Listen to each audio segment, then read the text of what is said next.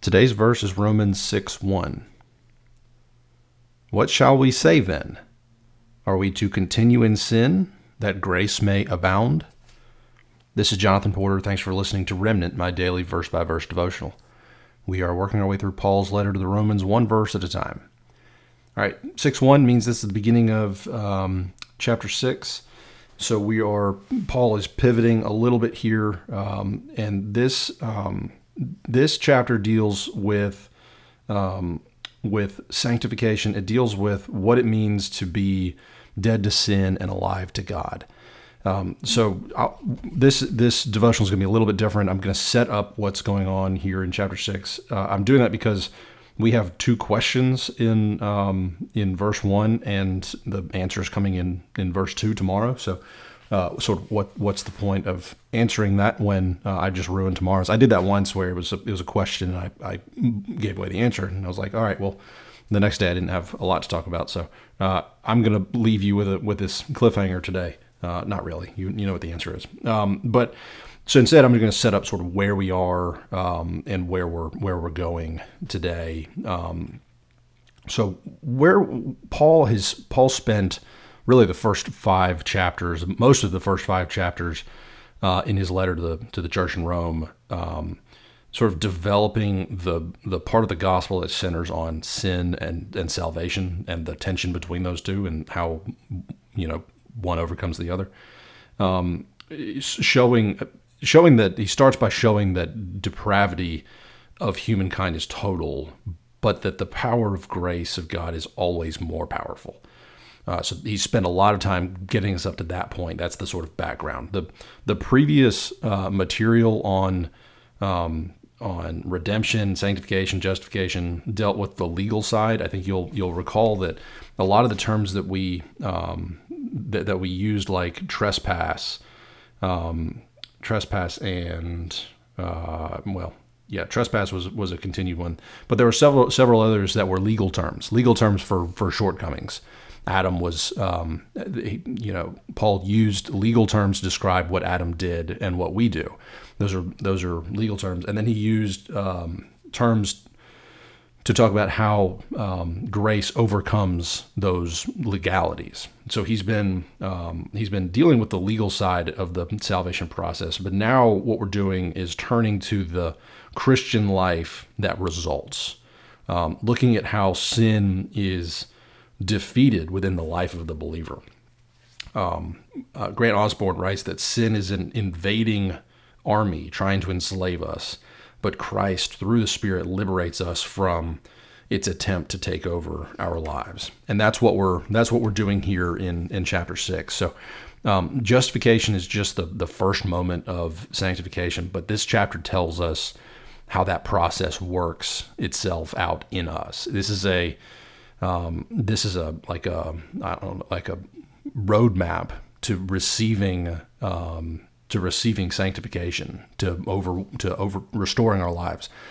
We've got the legal side already about how, in theory, we know the science behind how sin defeats, how grace defeats sin. Now we're going to receive it in our day to day. This is the step by step, or this is going to talk about how we receive. This one's going to be personal. It's we started with the macro, now we're moving micro. If anyone gets that.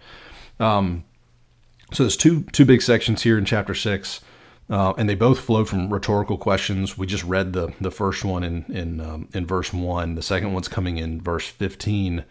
The first 14 verses describe how the saints have died to sin and are now alive to God.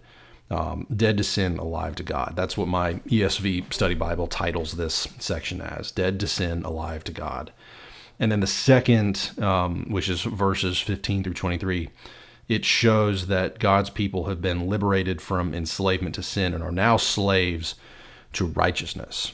So that's what's coming. My ESV study Bible titles that section "Slaves to Righteousness."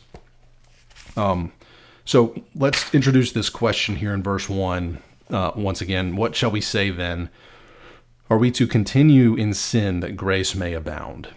So why is Paul introducing this question? So the gospel of received righteousness is actually a pretty radical idea.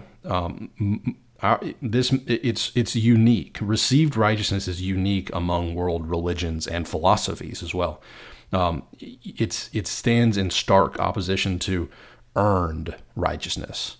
So I hope you get by now, received righteousness is opening that free gift. Earned righteousness is spending a lifetime trying to earn that gift, not a gift, like a wage. Paul talks about it in terms of a wage. So it is received righteousness versus earned righteousness, and Paul's view, what Jesus laid out, and what the whole Bible culminates in, is the concept of received righteousness. So Paul knows from experience that this question is coming, that there's some form of this question that he always gets. I think particularly from Jewish folks. If our good deeds are worthless for earning our salvation, then why should we be good? If the gospel says you're saved by grace, not by a good life, won't that message leave the door open to immoral living? So here Paul is posing this question in chapter 6, verse 1. Should we go on sinning so that grace can increase? I don't think that anyone is actually asking him that. I think what's going on here is that he's encountering people who are trying to poke holes in his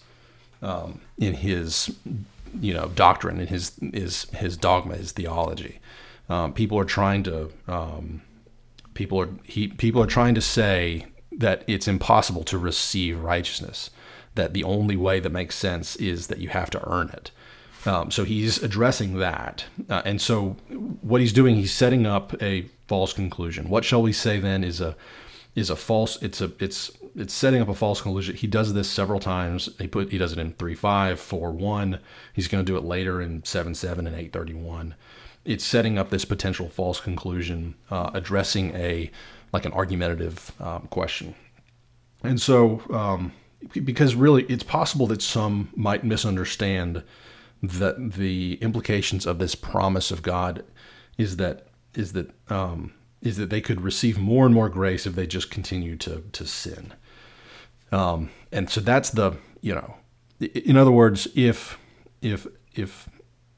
as sin increases, as we read in 5:20, grace superabounded. As sin abounds, grace superabounds. And so if we want grace to superabound, we should keep sinning in order to drive up the superabundance of grace. Again, I don't think anyone's actually saying this. This is more of a theoretical argument that Paul is setting up. But what he's going to do in the verses to come is to defeat that technical, terminology-based argument with by talking about how we become alive to God.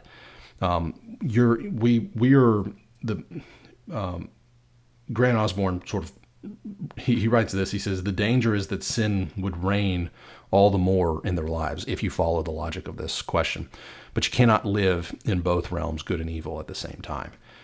And that's what we're going to talk about here in chapter 6, is that you can't live in both.